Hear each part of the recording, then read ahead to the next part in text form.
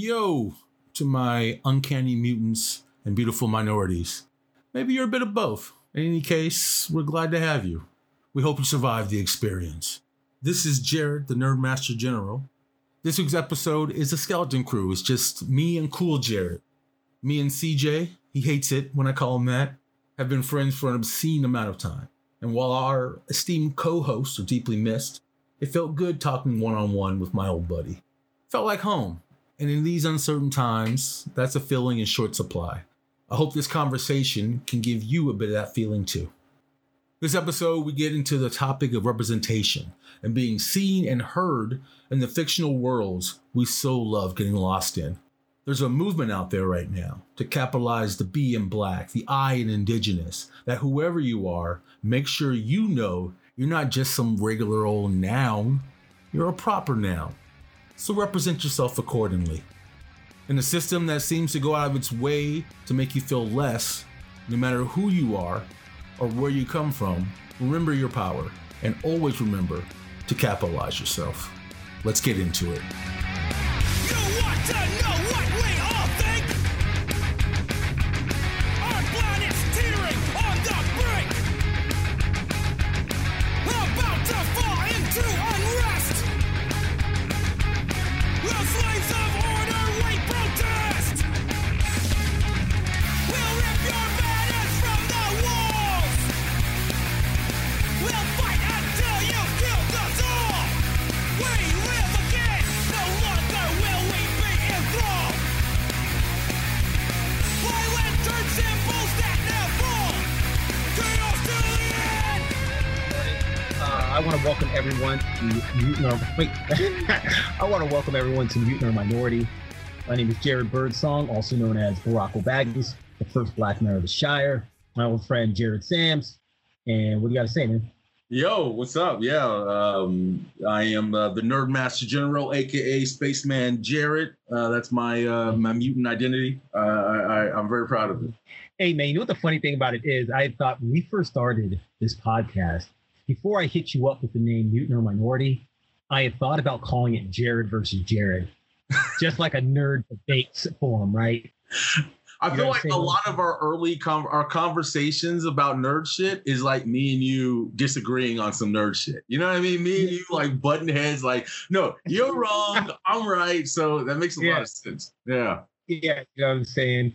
You know, our normal co-host, Frankie is not here, Frank Escamilla, also known as Professor Flex, known as Professor Mex.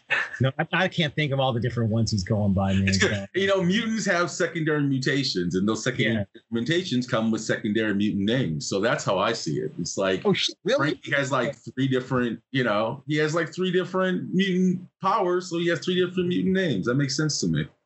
He did say it was a developing situation for him. So I'm gonna leave him alone a little bit. Anyways, real quick, man, what have you been reading? Have you watched anything new that you're digging and stuff? You know, I've been reading the Sams family, my people. We're doing like a family book club, right? So it's like, me and my sister got my mom a Kindle, and so yeah, we're just kind of reading a book together and kind of talking about it. And we're reading The Water Dancer by Ta-Nehisi Coates. Oh wow! And, it's good. It's good. Like usually I try to stay away from like slave narratives because it depresses the shit out of me. It's like at some point, and it's wrong. It's a wrong feeling, right? But at some point, you just feel like I know how that works. Like I'm old enough and I've read enough of these, right? I know that it's how it's going to end or what they're trying to accomplish or whatever. And I just want to kind of move on, but. What I like about it is that like, and we're only a third of the way through the book, but some like supernatural like meta power shit is in it. Like I think the main character is a mutant pretty much. Yeah. To the point where like, because I know Ta-Nehisi Coates is an X-Men fan, right? Because he writes Black Panther for Marvel, he writes Captain America for Marvel, and in both of those books. He goes out of his way to put X-Men characters in it, right? Like Captain America is fighting Selene from like the Goblin Queen story. You know what I mean? Like he's like he's a hardcore X-Men head. And so like there's a moment at the beginning of the book where like the main character gets his powers, and it's like, oh shit, this is like Chris Claremont's Phoenix story. Like this is how the Phoenix started. Like, you know, Jean Grey drowns in the water and comes out as the Phoenix kind of thing. Like it's literally that moment where I'm like, oh man, this is like, it felt comforting in a way that I didn't expect. But it's interesting, man. It's a good book. I would say that my opinion of Ta-Nehisi Coates has flipped probably, I'm not gonna say 180%, but it's flipped about 160%. Before he started writing Black Panther, a lot of, I have to admit, and this is kind of, this speaks somewhat ill of me and not of him, but what it was the way people spoke about Ta-Nehisi Coates that had, you know, sometimes like with the it was the fans of Ta-Nehisi Coates that pissed you off. Yeah. They were pretentious. So I was basically transferring their sense of pretense to him. But I listened to an interview he did on NPR, and it was about the most unpretentious interview I can think of. He's a cool brother. Yeah. It was extremely humble, but I liked his approach to his involvement in the zeitgeist, right? Like, you know, people want to ask me questions about all these things that are going on with race relations, with history, with socioeconomic paradigms. And he basically said, look, I am not the kind of person who speaks well extemporaneously, but I can formulate a thought and put it in writing.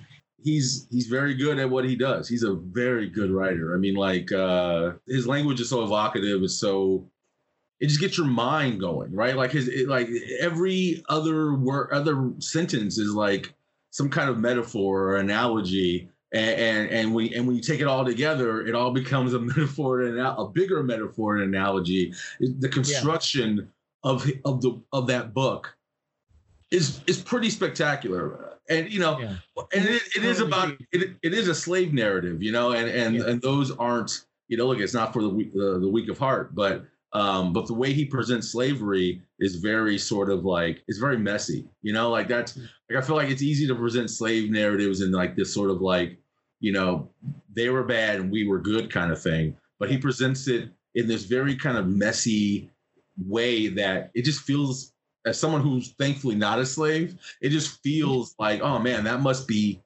that feels authentic. You know, it doesn't feel like I'm being talked down to or being preached to. It just feels like he's telling the story of this character with, you know, mutant abilities. So, you know. I just want to make sure that you understand that you're a bit of a kindred spirit. I mean that in the sense that it takes me forever to watch Academy Award-winning slave narratives. If it's a slave, dude, because while you were saying that, I was thinking that's exactly the same. Maybe it's just a Black Jared thing. There's a Black dude that I went to school with in middle school, his name was Jared King. I bet you $10 to a donut. He hates watching slave movies too. Man. We need to make a crew of Black Jareds, and we need to just tell the world what we feel. Yeah, straight up. But you know what's funny? I tell people the exact same thing you just said. When people ask me, if I have this conversation, look, man, I know what happened. You know what I'm saying? Like, it's bad. There's a part of me that feels bad about it, but it's just, I can't hang.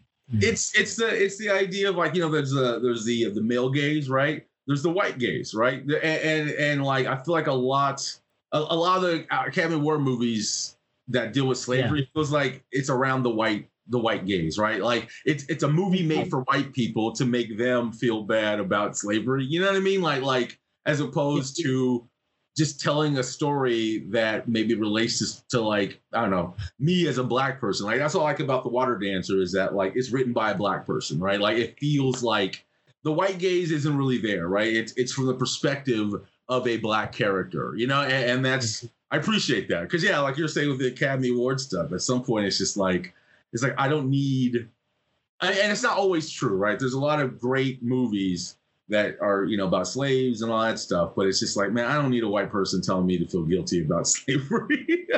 Like there's an offense. Yeah. I finally watched 12 Years a Slave, but it took a long time to get there. But that said, I'm also watching. I'm also watching Water Dancer, check out. But I watched a Netflix documentary called Who Killed Malcolm X? Have you seen this? Have you heard of this thing? It's like I have not. it's actually pretty interesting. Like, I don't know, like I just watched it on a whim. Because I'm not a big conspiracy guy. I used to be a big conspiracy guy, right? When I was like in my 20s or whatever.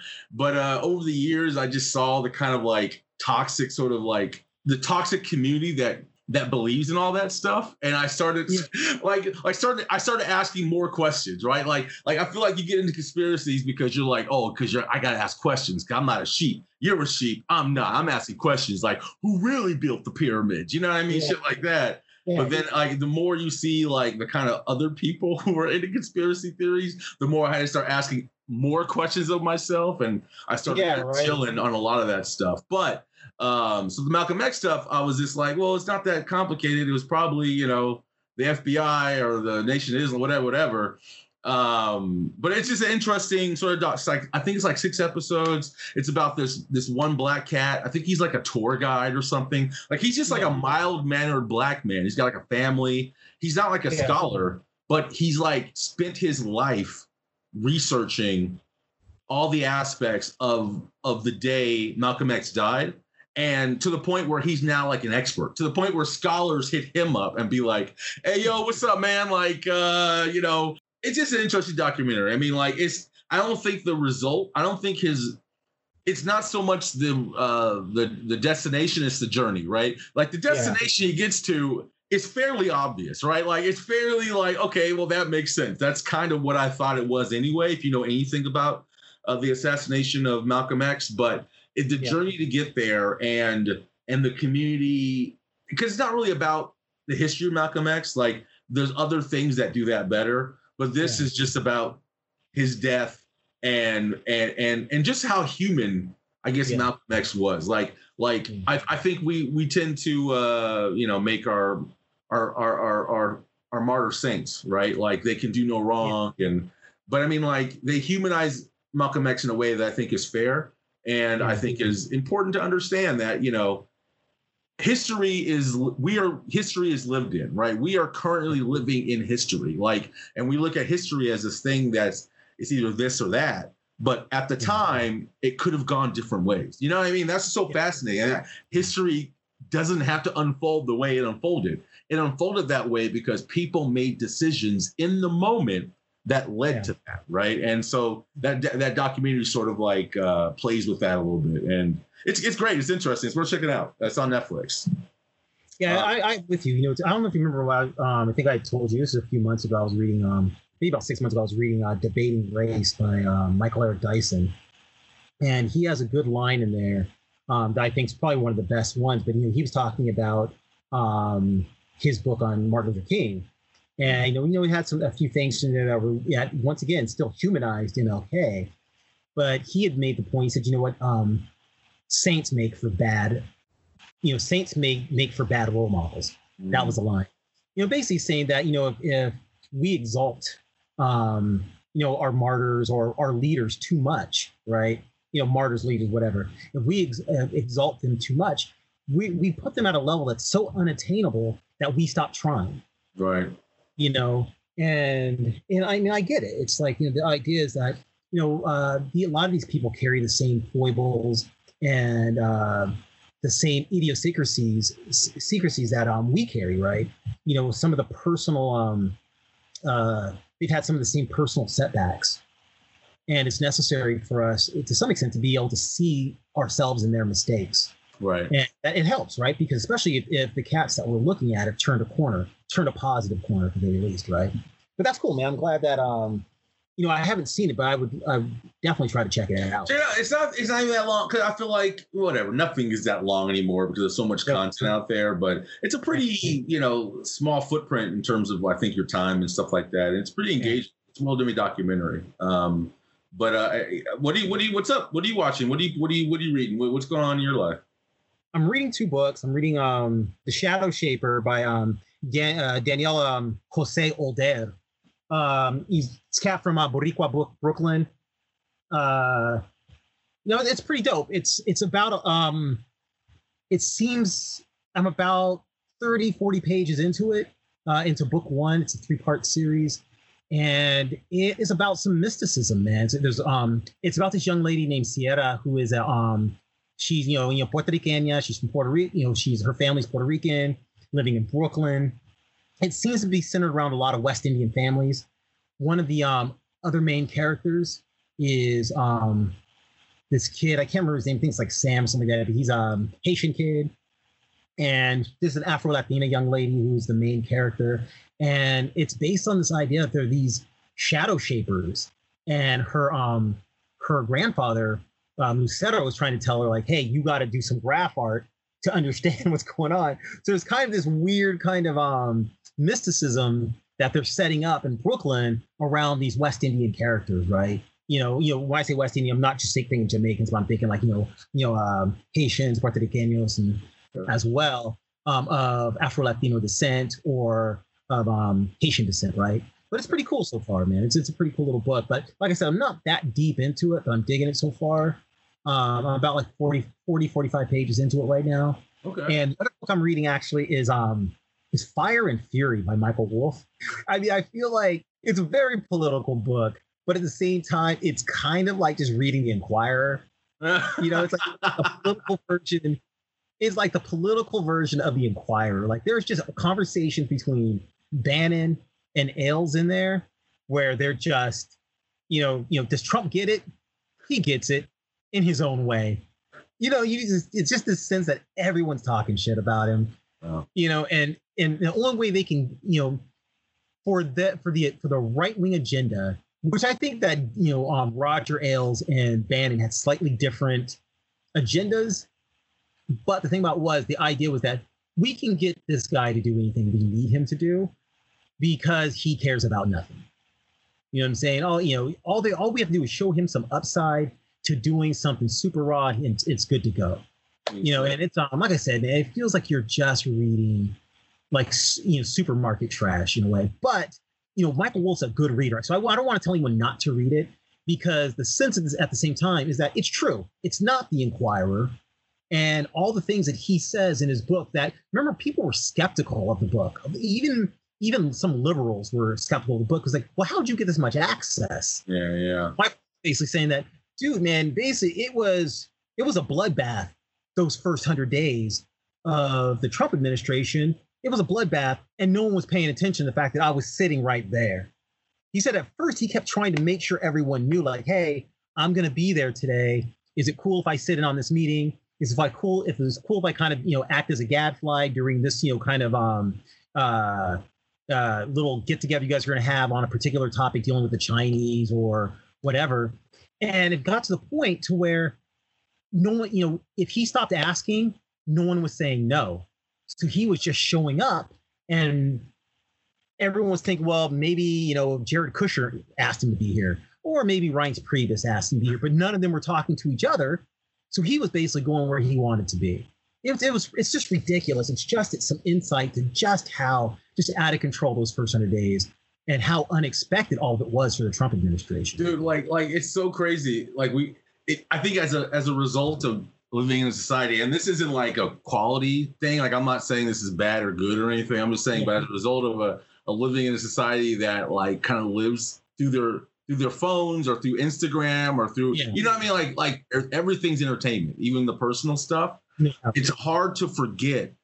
The Trump stuff isn't just super interesting and super awesome entertainment to digest like it's an HBO show or some shit like that you tune in because you're just like, man, what's gonna happen this week? Like it's hard to forget that it's like, oh no, this is real though. Like this is like the stakes are high and people are being affected. Like this isn't just bullshit. This is real stuff that with real stakes, but it can feel like some straight up National Enquirer or just like CW.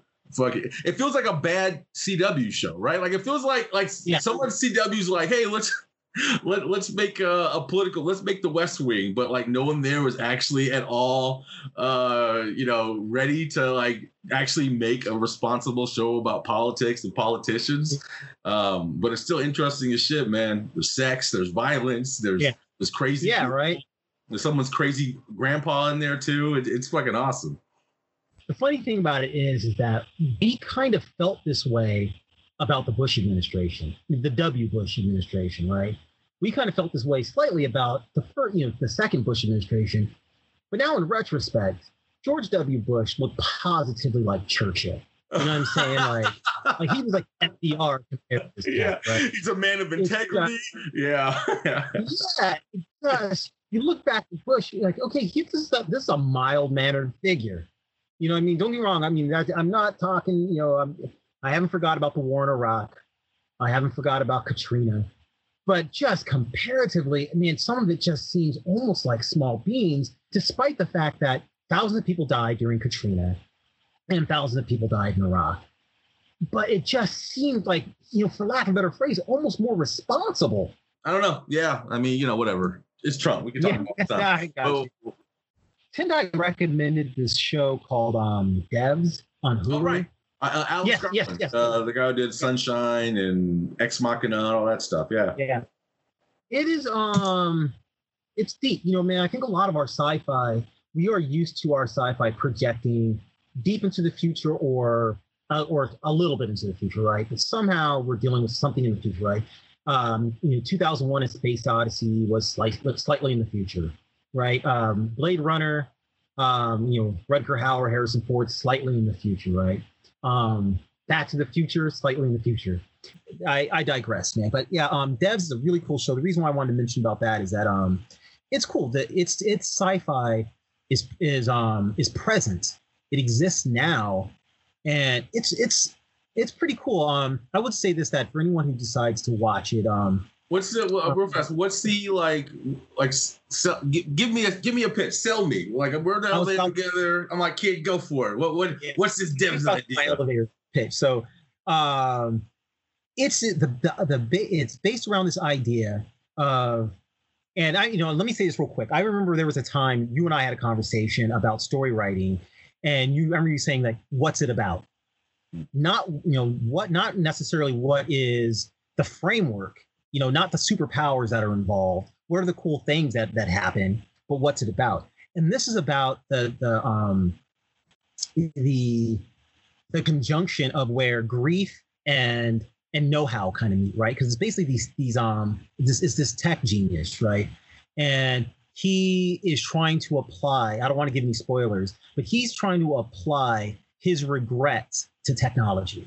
He's trying to use technology to basically solve his regrets, to basically, what I'm saying? Yeah. It's pretty deep. The science is awesome. The storyline is, a lot of times we get caught up in the phasers and the running and the explosions and the weird aliens that show up. And those kind of act as, they fill the gaps a lot of times where the story may not be that good. But sometimes the story is really good. But this one, the best part of it, strangely enough, is the science fiction, is them talking about the science. I mean, almost in depth. It's really cool. A lot of it's because it's basically about quantum theory. A lot of the storyline is based about them discussing, Schrodinger's cat versus, was it von Neumann Wigner's, idea of the multiverse, right? It's, these ideas, or that they're really kind of throwing back at each other. That is probably some of the most interesting and entertaining parts of the story, which a lot of times you don't get in sci-fi these days, right? Because either the writer's knowledge of science is so thin that they can only write about it in a cursory way, or the science is only there as a pretense for the action. Right. And this is not like that at all. They actually dive into the science, and the science is super entertaining. For me, it's been the best part of the story so far. So I'm not finished with it. I'm on episode 6, but it's been the best part of the series so far. That is not at all an excellent elevator pitch. That's actually pretty good because as someone who just loves like hard sci-fi, right? Like I love science fiction, and I feel like a lot of it is just sort of like this sort of like it's science fantasy, right? It's kind of bullshit, but it's fun, so you forgive it. So tell me this is like some shit that's actually based on, it's like science fiction. It's like based in science, but it's telling a fiction story. I'm like, cool, let's do it. That's the show that I've heard. Obviously, the science is really good. The acting's good. I'm not going to talk trash. The actors are good. Yeah. but the science is excellent on it. I mean, that's like Alex Garland so much, because like if you look at all of his stuff, it's very like rooted. You could tell. I'm not sure if he's a scientist or not, but I mean, you could tell he's a fan of science, right? You could tell like he's like a lover of science. You could tell he puts all that in his movies, and he doesn't shy away from.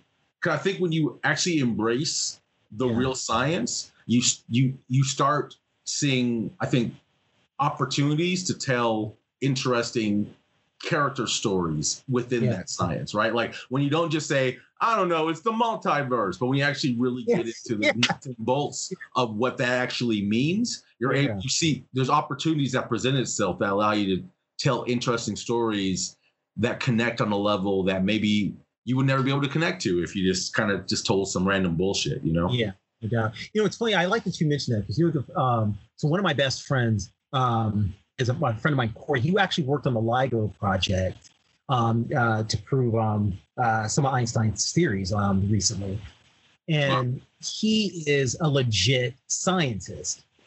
And I am a legit science fiction nerd.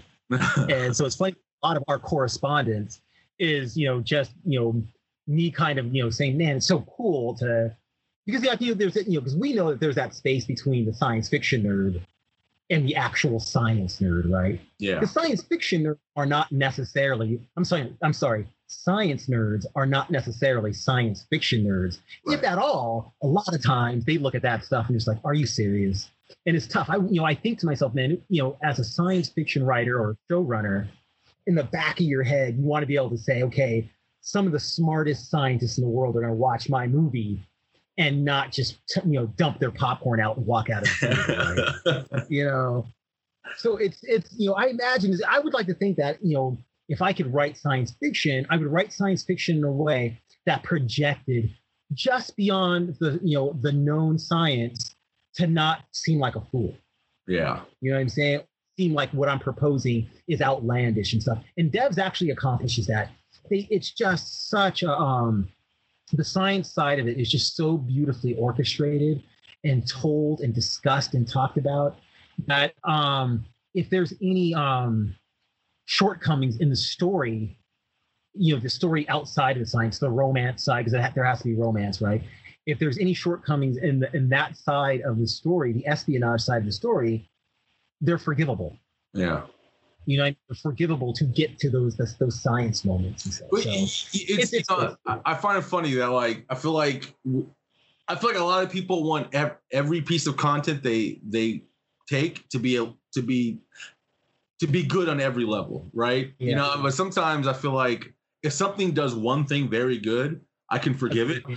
Yeah, sure, the acting could be better, or maybe the comedy could have been better, or whatever. But if they nailed a couple of key things, they kind of built their story around it, I think that works too. So I'm excited. I'll check that out. I'm ready. I'm eager to check that out. You'll like it. Before we run out of time here, let's move into the danger room. We're not going to do the song from the X-Men show, so let's move on and get straight into it. Today, basically, the question that we're going to ask for anyone who's listening to us still, who managed to hold, for everyone who managed to thank you for listening to us, by the way, our meanderings. Yeah, talking about our own self-interest and not dealing with the topic at hand. Today, what we want to talk about is something I think that a lot, that since I think, was it 2016, 2017 with the Hollywood So White campaign that really was personified or really hit its mark during the Oscars of that year. You remember that? No, I remember, yeah. It was Oscars So White. Oscars So White. All the people who were winning and nominated were white cats. And I can't remember what came out that year, but I want to say there was a couple prominent Black films that came out, or Black performances, Black things that should have been honored but weren't, and so it got people pretty hype about it, But basically, what we really want to talk about today is colorblind casting.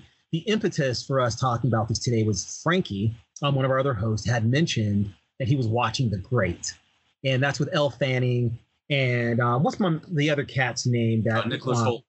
Nicholas. Yeah, Nicholas Hoult, Elle Fanning, and the reason what that is, man. first of all, The Great is outside of genre for us, right? The Great. So anyone who goes to watch The Great now, we should let you know there's no superpowers in it. There's no science fiction in it. It is about Catherine the Great, right? Married to the son of Peter the Great, and it is a Russian setting. But it's about, you know, the Russian monarchy at that time, wherever they were stationed or situated. So that's the impetus of our conversation to talk about this, because we want to relate that, The Great, to colorblind casting in the MCU, in the DCEU as well, and consider that. I mean, I think for me with The Great, the only reason why I wanted to have this conversation with you is that it was obvious immediately that what they were doing was colorblind casting, right? Because there's no way that, And real fast, just to set it up, like, you know, there are Black characters in that show, right? The show has, like, it's about Peter the Great's, or Peter, not the Great, the son of Peter the Great and Catherine. It's about their, what do you call that? It's about their court, and their court has Black people in it. Are there Asian people? Were there other people aside from just Black and white people? Well, what's his name? Bavo Gadada Mosi plays Arcady. He's an African American actor. He's an Afro British actor. But Sacha Dhawan plays the character Orlo. Is East Indian.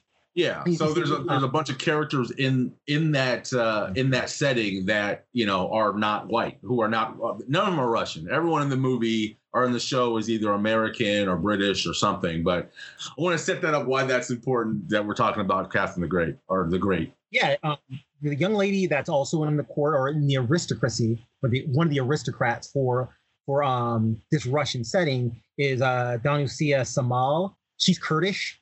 Yeah. Sebastian D'Souza plays the character Leo. He's a Latino character. Kimmy Bo Jacobs, Marina's an African woman, a woman of African descent. Abraham, he's the cat who plays Rostov, the big dude. Right. Remember him? Right. You know, plays Rostov, African once again in the Russian court, right?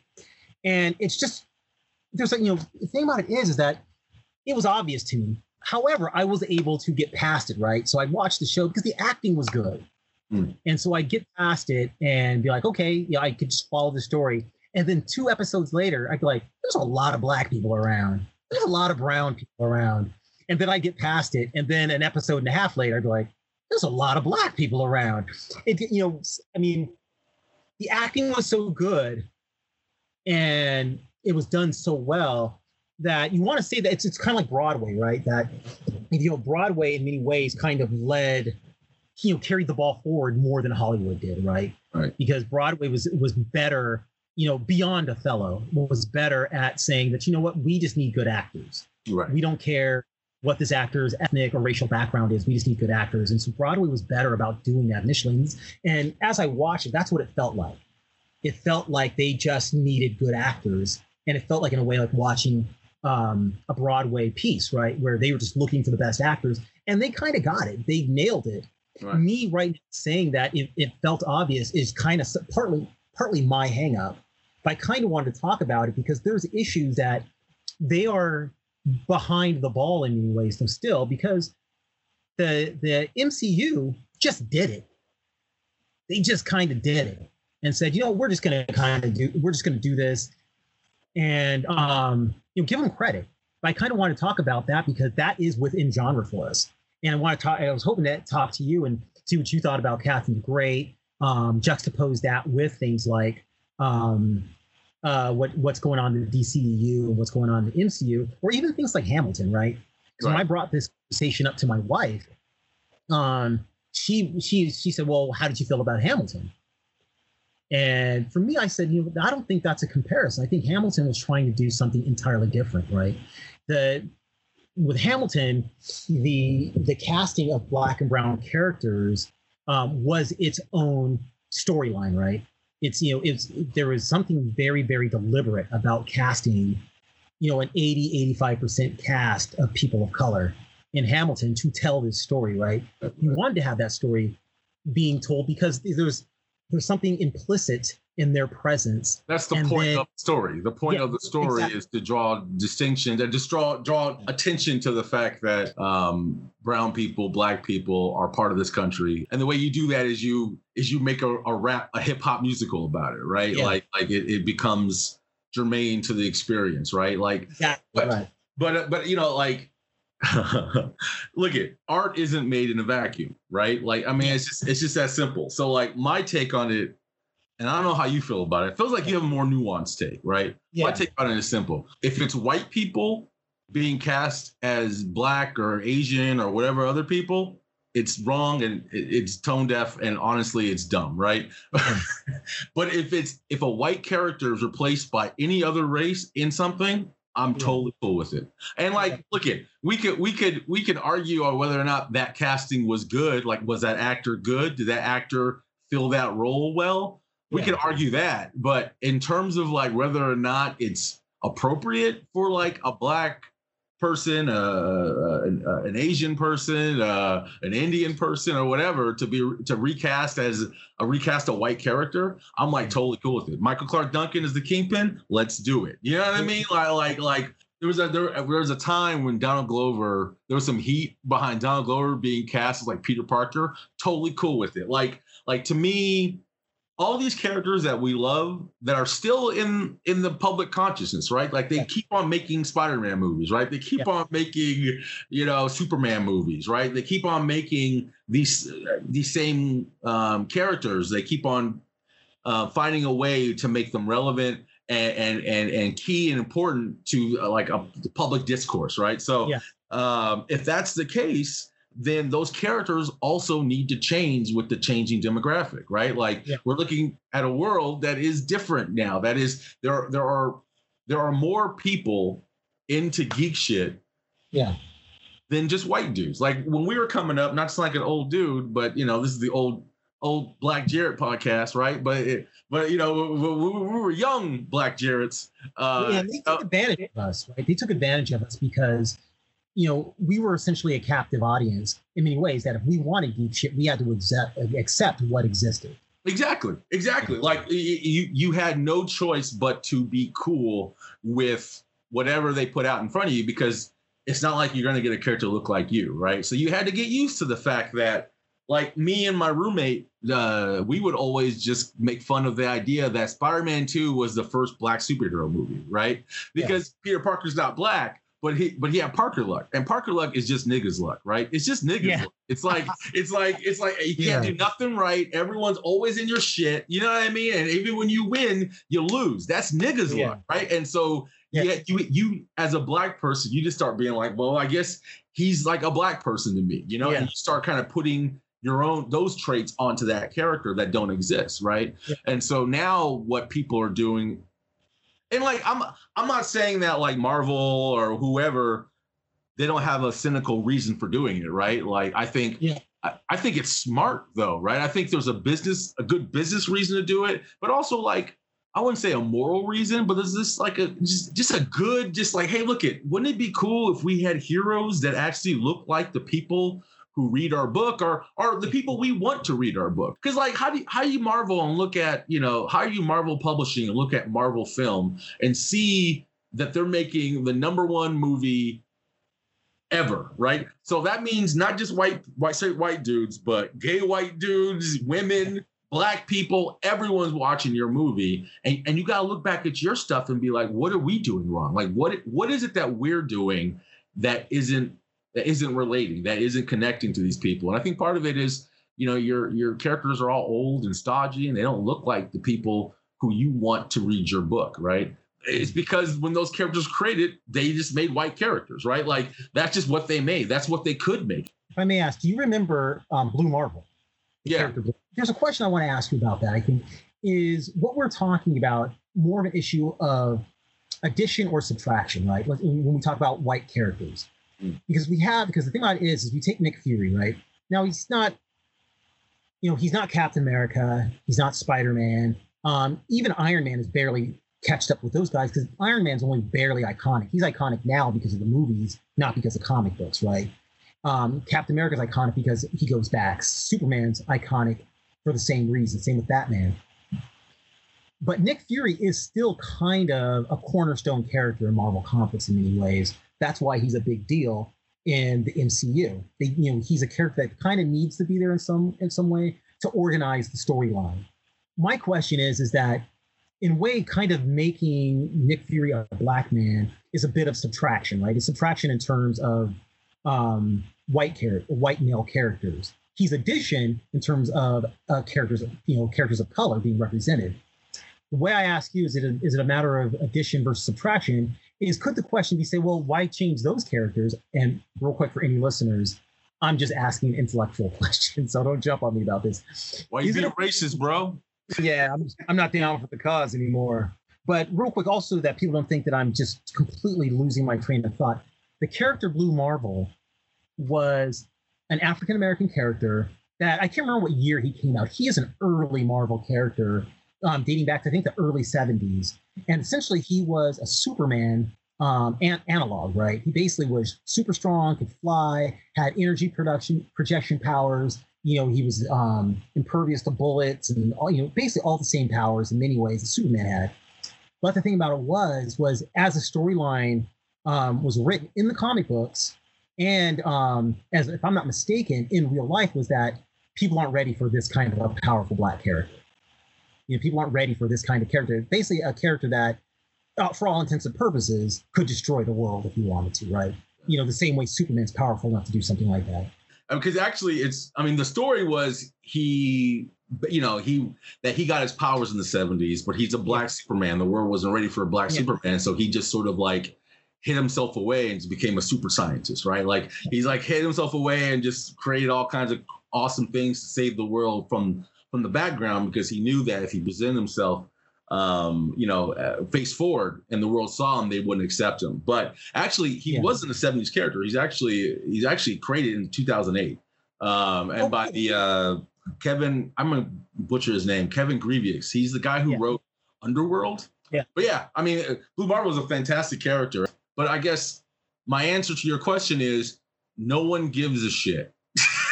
Yeah, right? Like that's the trouble with that, right? Is like you have to do both. You have to create new characters, right?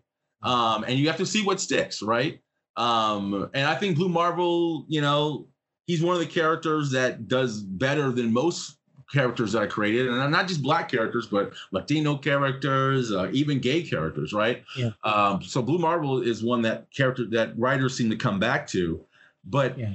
The origin of, if you didn't know this, the origin of Sam Jackson as Nick Fury was Marvel created an Avengers book that was free of all the backstory and the history of Avengers. It's called The Ultimates, right? And the idea of it was, let's approach the Avengers with a clean slate in modern times, right? And the writer and artist, their whole idea was, Nick Fury should be the coolest person ever, because there's that Jim Steranko run. Jim Steranko is an artist from the 70s. He did a run on Nick Fury, on White Nick Fury. And it was just cool. Like, it was just it was like some James Bond spy shit. So Nick Fury became like the coolest guy ever. And so so Mark Miller and Brian Hitch, the creators of the Ultimates, they were just like, well, in that spirit, who's the coolest dude out there right now? And they're like, oh, it's Sam Jackson. Sam Jackson's the coolest motherfucker in the world. So let's make him Nick Fury. He's James Bond, right? Like that was the impetus of making that character black. And we come from a time when you couldn't make black characters, right? If you were at Marvel or DC, the mandate was we need to sell books, and black characters don't sell books. And and I think sometimes we forget that. I think we forget sometimes the history of the country and the world we live in, and that a lot of the stuff that we see isn't that old. But it's important to understand that they didn't make black characters, not because those characters need to be white for a specific reason, but because those characters, had to be white to sell books. And so now that we're in a time where the market and the people in that market have expanded in such a way that we have to start addressing that, right? And part of that is making characters black, and not just the small ones either, not just Nick Fury or the supporting cast. I think it's time to start making Captain America black. I think it's time to make Superman black. I think it's time to think outside the box. Like, Superman's an immigrant. Why is he white? Yeah. Like, make him make him look Latino. You know what I mean? Like, you know, it's like why not? Like, you know, it's like, what are we holding on to at some point? These characters, they only go as far as the metaphor and the allegory they're trying to actually cover, right? Like, they're make-believe. So we have to use them as tools to tell the stories that resonate and that are powerful, that will stand the test of time. And the idea of the stewardship of keeping them in a place they were 50 years ago, it just doesn't make a lot of sense to me. No doubt. Well, you know, man, let's go through the list real quick, because I was thinking about this, is that if you look at all the different characters currently on screen, kind of wanted to go through, not including the comic books, but just the faces that have changed. And I'm just going to run through the list. The faces that have changed in the DCU and the MCU, right? So you look at Jason Momoa, Aquaman, right? You know, Djimon Hounsou, Shazam the Wizard, you know, the Wizard Shazam, right? Right. Yeah, even in the X-Men universe, there's a few. Zazie Beetz plays Domino. Right. Awesome. I mean, the truth about it, the funny thing about it is that Domino in the comic books now feels more like Zazie Beetz. Yeah. Then there's Shatterstar, played by Louis Tan, an Asian American Asian actor. Zendaya in the Spider-Man universe is Zendaya plays Mary Jane. Flash Thompson. Flash Thompson. And then we get to the MCU, Sam Jackson, obviously. Here's one I think that is kind of a maybe. Tessa Thompson playing Valkyrie, right? Because in the comic, Valkyrie is a title, not a name, because we know that the character in the comics is Brunhilde, right? Right. So in theory, Tessa Thompson could just be any other Valkyrie, but in the comic books, none of the Valkyries are African American, right? African except for Storm, and then also what's her name? Daniel Moonstar. Yeah, right.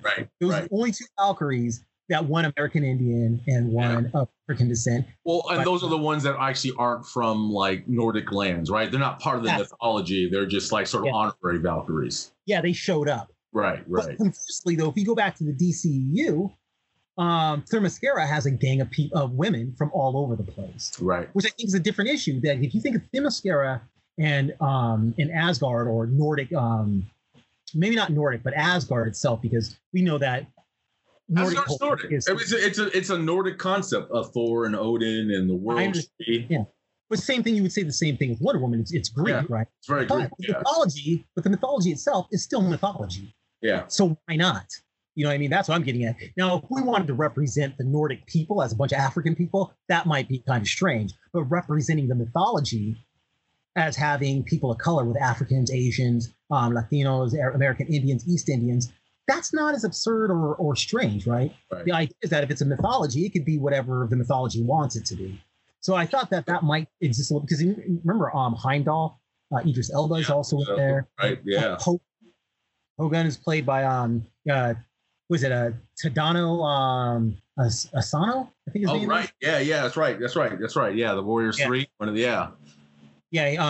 So Baron Mordo, Chiwetel Ejiofor. Right. Ancient was actually interesting because they changed it to a white person, but they made it a woman until this went.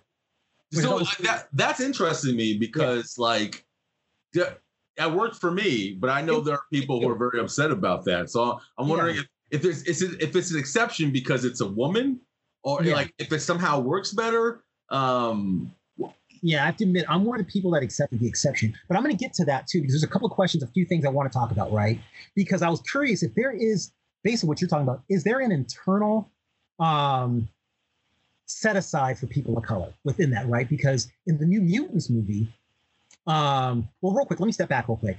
Go back to Sacha Dhawan, right? Who's in The Great, playing a Russian character. He's East Indian, but he's in The Great. He's East Indian, but he's in The Great playing a Russian. You know, let's assume that we're talking about Caucasians when we talk about these Russians, right? But he plays Davos. Right. And Davos is, as we know in the comic books, is the son of the Thunderer. The Thunderer's name is Lee Kung in the comic books. Right. Which is it's not an East Indian name. Lee Kung sound, even though we know that in the comic books, Kunlun, where he's from, is a mystical city. I think, if I'm not mistaken, remember, immortal there. Am I correct? I think the Thunder lived for, I think they were the first Iron Fist as a woman, but that goes back to like cavemen and stuff. But nonetheless, all of the mythology that surrounds Kunlun and the Iron Fist is Asian, right? Right. We accepted the idea because we always had, it's not that we aren't used to the idea of the white savior, right? So we were cool with Iron Fist being a white dude. We were okay with that. But Sacha Darwin, his back, again, being, casted at, in a situation where maybe he doesn't directly reflect the actual race or ethnicity of the character that it's meant to be, right? Not that the comic books, I don't ever remember the comic books ever showing Davos, or what is he, the serpent something, the steel serpent or something like that. Yeah.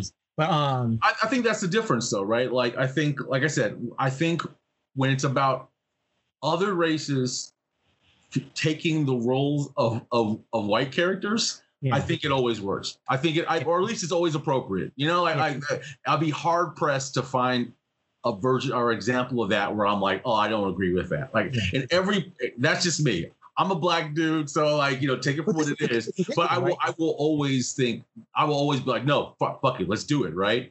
But I think the reason why Iron Fist was problematic was because they started replacing Asian characters with other races. And I think that's where you start getting like, well. Now, granted, we know that in the comic books. I don't remember there ever being a time that they said that the people that lived in Kunlun, why I say Kunlun, and Kunlun were descendants of Chinese or Koreans or Japanese or otherwise, or Huns. They never say that. But, maybe that's slightly dicey, but I might be nitpicking. Let me get to something more specific.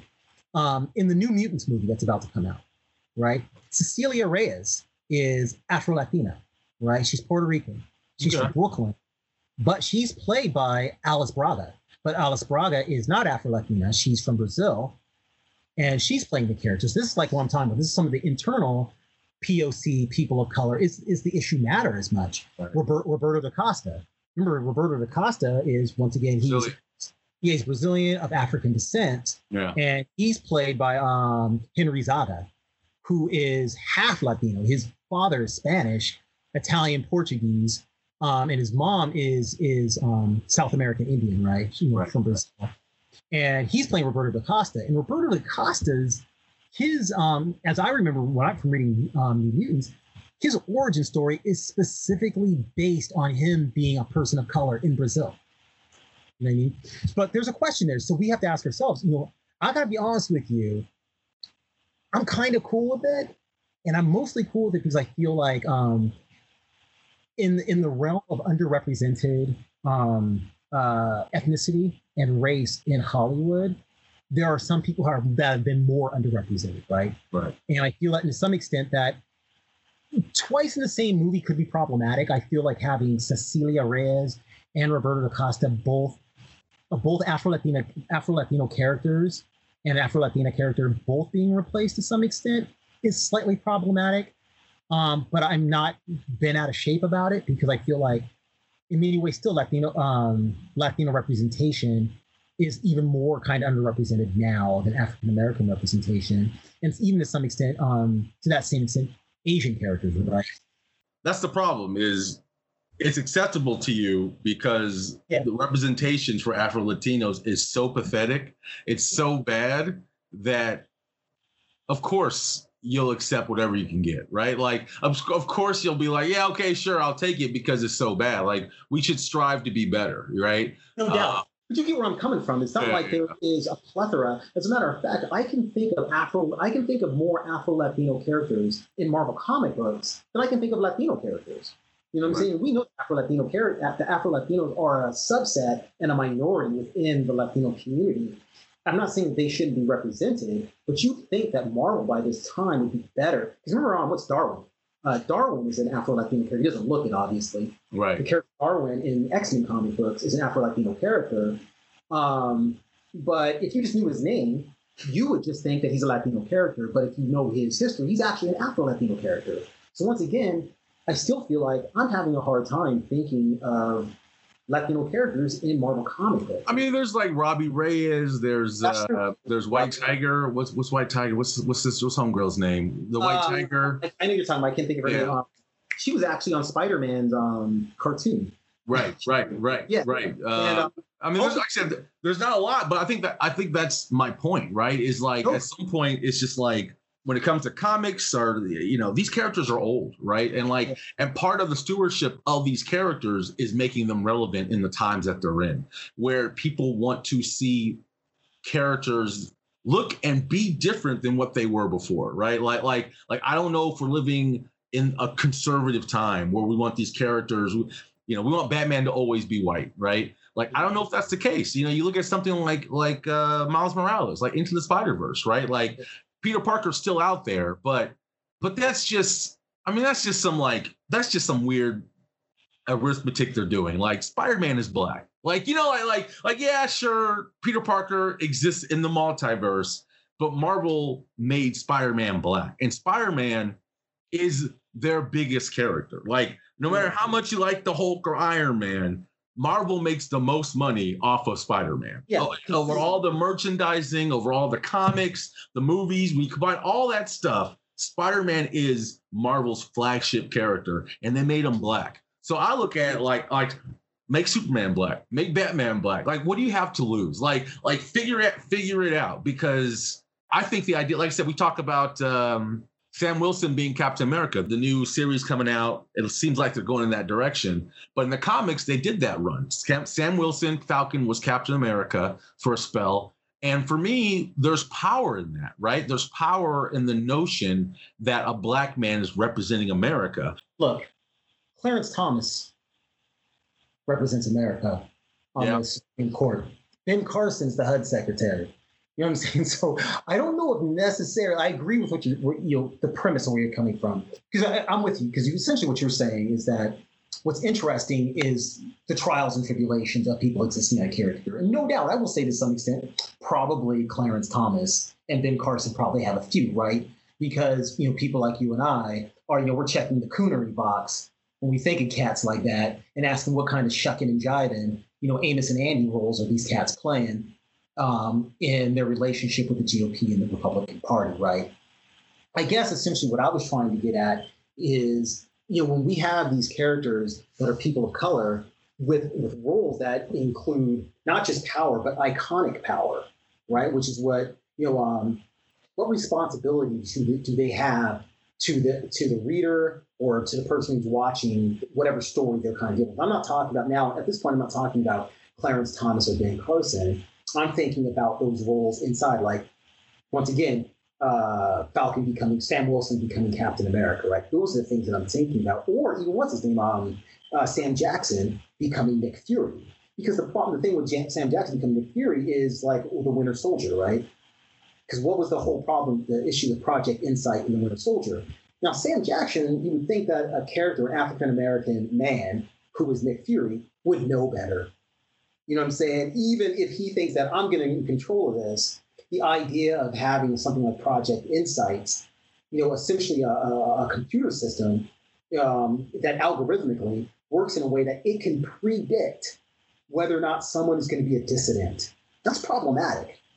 So anyways, that's kind of my point with respect to, when we think about Black representation, sometimes in iconic roles, right, the responsibility of the character could change dramatically.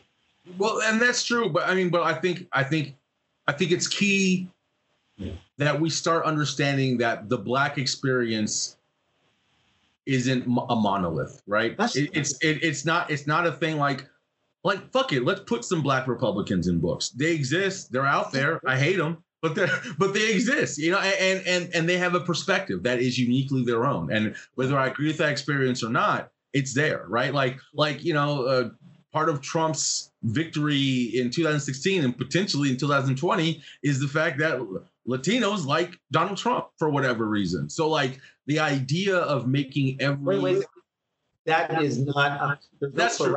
You're right. There's 22% of Latinos that voted for. Well, I'll say this. Actually, I think the number was slightly higher. There's about 28% of Latinos who have voted for Donald Trump. There's about 8% of African Americans who voted for Donald Trump. I just want to make sure that we're clear on those. No, and you know, I'm not saying all. Like I said, Latinos aren't a monolith either, right? Yeah. But I'm just saying that like there are Latinos out there who love Donald Trump, right? And so like maybe it's time for us to start acknowledging that the spectrum of any race is complicated and is different, and that's what I'm talking about, right? Is like when we start putting those characters in those roles, we start seeing that. You know what I mean? We're always like on the defensive. We're always like we got to make Latino characters or Asian characters because that are nice and good, because all the ones we've done before are terrible and awful, and they're either villains or they're stereotypes. I love to get to a place where we start creating these characters and just feeling like, let's just make the best character possible. But we're not there yet. And I think part of the way to get there is to start.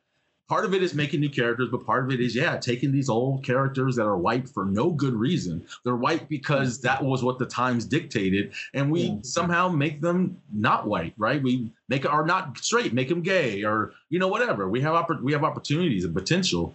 I would say this, that I do not disagree with what you're saying, but I will admit that I'm somewhat unconcerned with it to some extent. I think that, I like the idea of colorblind casting. I think it works in the great because the acting is so good, and because that what they're doing, it's a historical piece, right? It almost doesn't really matter what the color of the people acting is.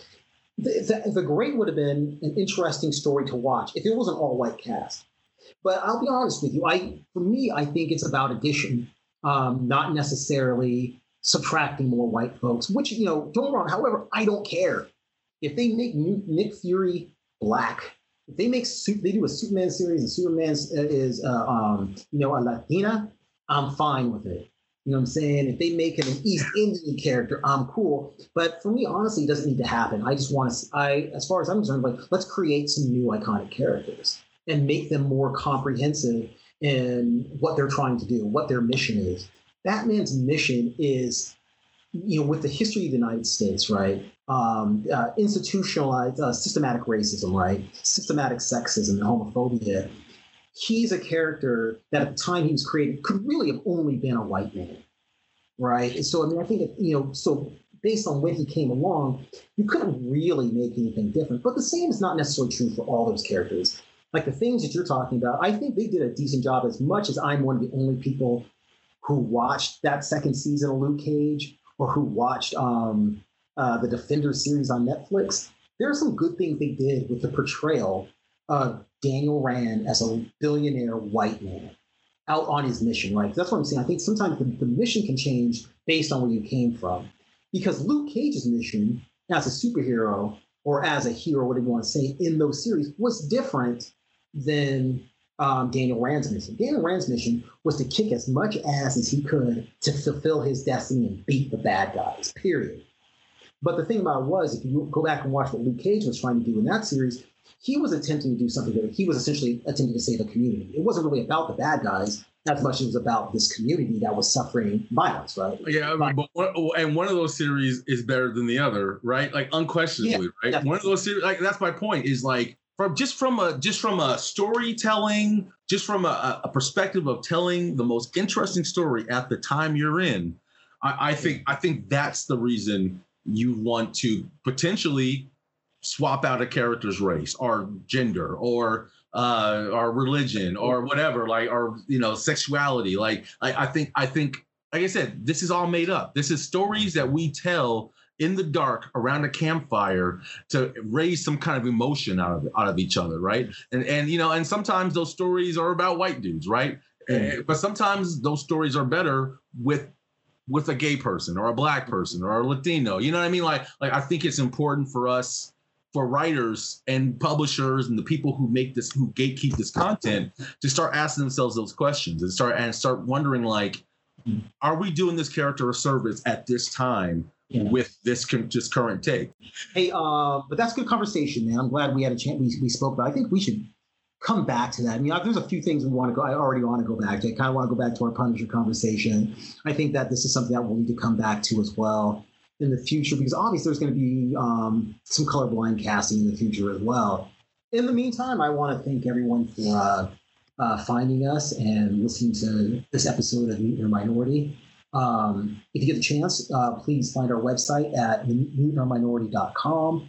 You can also go to our Instagram at Mutant or Minority. Please, you can also find us at our on Twitter, Mutant or Minority as well. And also, you know, if you like us, I always hear podcast people do this, so I'm just going to say, if you like us, leave a review. Let us know. Or if you don't like us, then maybe don't leave a review. If you don't like us, leave a constructive review. And we'll feel free. You can go to the website. You can fill out one of our forms and join the mailing list. If you don't want to join the mailing list, but you have something you want to say, like Jared said, man, you can also send an email to us that way. And if you want to send one to me specifically, you can send it to the website. If you think the things I'm saying is extremely stupid and dumb, please let me know so I can say more stupid and dumb. Anyways, all right. Once again, thank you very much, and we appreciate it. Take care. Peace. Thanks.